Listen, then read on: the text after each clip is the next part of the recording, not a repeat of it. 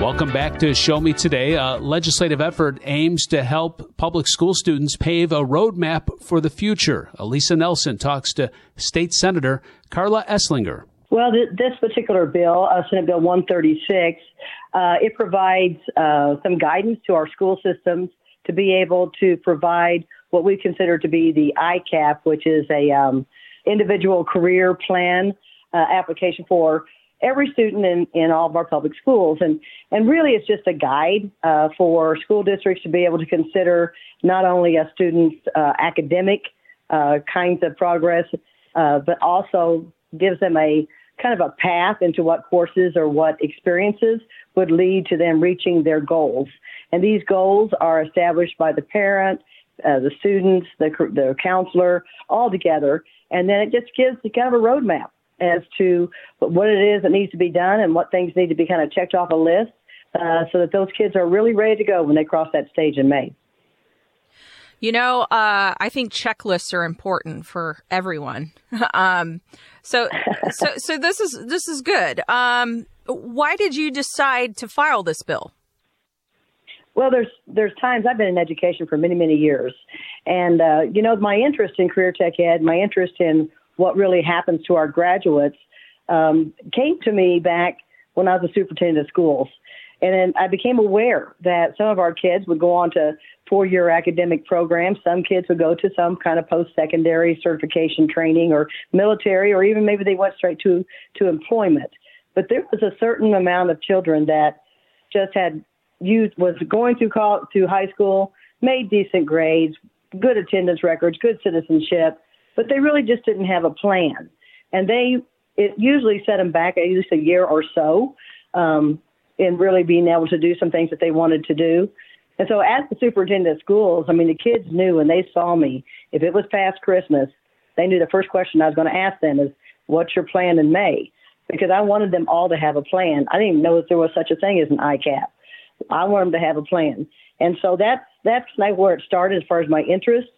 And it just makes sense to me for us to make sure that all schools are doing this kind of work with their high school kids. So that's why the legislation came about. I think it's good practice. I just want it to be something where just because you happen to go to a school that maybe doesn't do as much in the career counseling field, and I want you to have the same opportunity as others. Now, would this be up to the school counselor to do, or would it be a certain teacher in a certain area, a certain subject? How would this work? It really isn't defined that narrowly as to who provides the ICAP or the oversight of the plan, but it does, of course, career tech ed people have the training, and basically school counselor is what it says. Right. But it's a plan that's put together, as I said before, that's parents, school personnel, and the student. So all three of those kind of participate in the development of that plan. State Senator Carla Esslinger of Wasilla joins Show Me Today to talk about her proposal involving career and academic plans for students.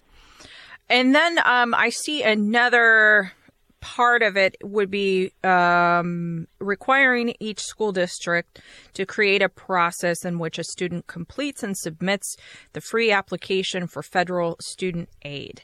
Talk about why you wanted to include this as a requirement. Well, we all have great goals and aspirations as to what we want to do, but one of the first things that kind of stops some kids short is just that support around tuition or other expenses in post-secondary training. And as you know, the FAFSA is something that when a child fills that out and their parents are a part of it, they become aware that there is opportunity out there. And it varies with what various fields, which and whether or not what kinds of opportunities there are. But once you become submit the FAFSA, then that whole menu of different kinds of support become apparent. And I think it's just really, really good. We did some research with this piece of legislation, and last year I think it was $70 million that was left on the table. And this year it's $73 million that were available through Pell money was still sitting on the table at the end of the day that our post-secondary kids could have used. So just with that information, knowing that we are not accessing or using the amount of support that's out there and available is a reason that I really would like to see every child have that awareness to the FAFSA. And it's not something, I know that this came out, I think at one time that we were mandating it and making kids do this or they could not graduate. And that's furthest from the truth. We're just making sure schools have a process in place to where kids have access to and are aware of the FAFSA, what it can do, what it contains. Okay. All right. So good. That's a good thing to make sure that we clarify. Now, with this also, in terms of the process, does it help? Because that FAFSA can be extreme. There's a lot going on in that whole application. Are there supports within this bill that helps the families fill this out? Of course, there's supports there at the school that the parents, as they're filling out and going through the ICAP, it just seemed like a natural thing to kind of weave the FAFSA in there because there's where the supports and the questions can be answered and during that process. And it's an ongoing process from ninth grade on. So I think there's a lot of just understanding and awareness that happens along the way, along that journey for the parents, the students, and also the school. The one thing about the FAFSA, though, that I am proud of is that I know several people have asked, and I believe they finally have made the FAFSA just a little bit less cumbersome. And I'm not sure exactly which aspects were changed, but I have been told by I've got my daughter is a high school business teacher, and she sometimes is the person that sits down with the child as they're walking through a FAFSA. She teaches in a small school, and she said it's better than it used to be, so I'm very proud to hear that. Okay, good. Now, exemptions from this requirement under certain circumstances, what does that look like? Well, really, it could be something as that I really don't need this. I'm going to go work for my family business. There's no reason for me to fill it out.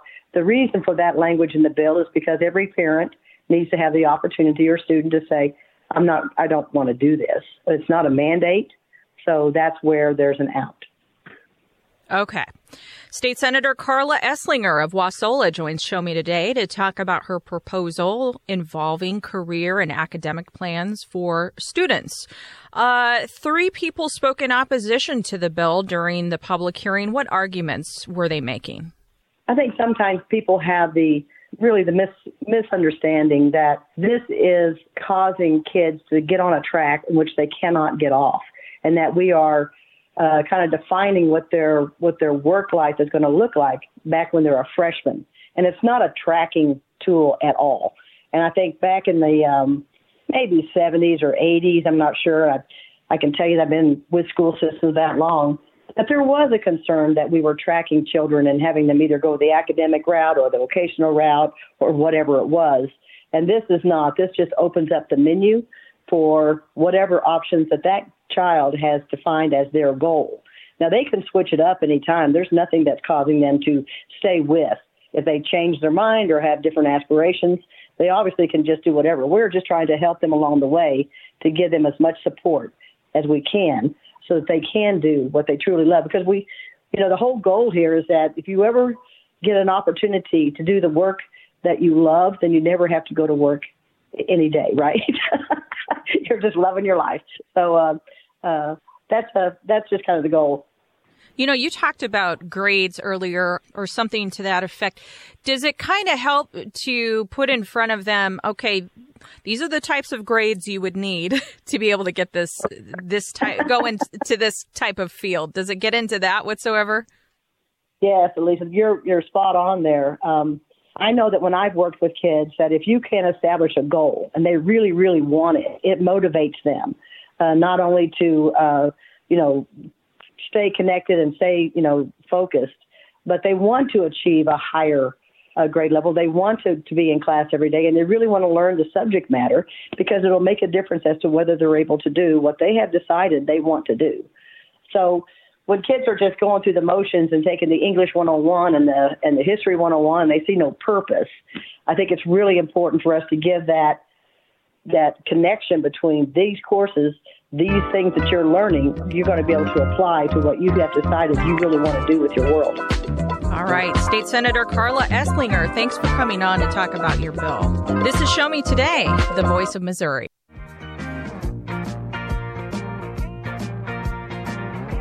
Wrapping up here on Show Me Today, the voice of Missouri. I don't know if you've been paying attention to baseball at all, watching it on TV, but I got to tell you, I was not a fan of the idea of a pitch clock. But now with that pitch clock in, giving pitchers and batters 20 seconds to get ready in between pitches, I love it. And I wonder, before the pitch clock, why did these guys take so long? Why did they need so long in between pitches before? I loved it. It's a whole new game.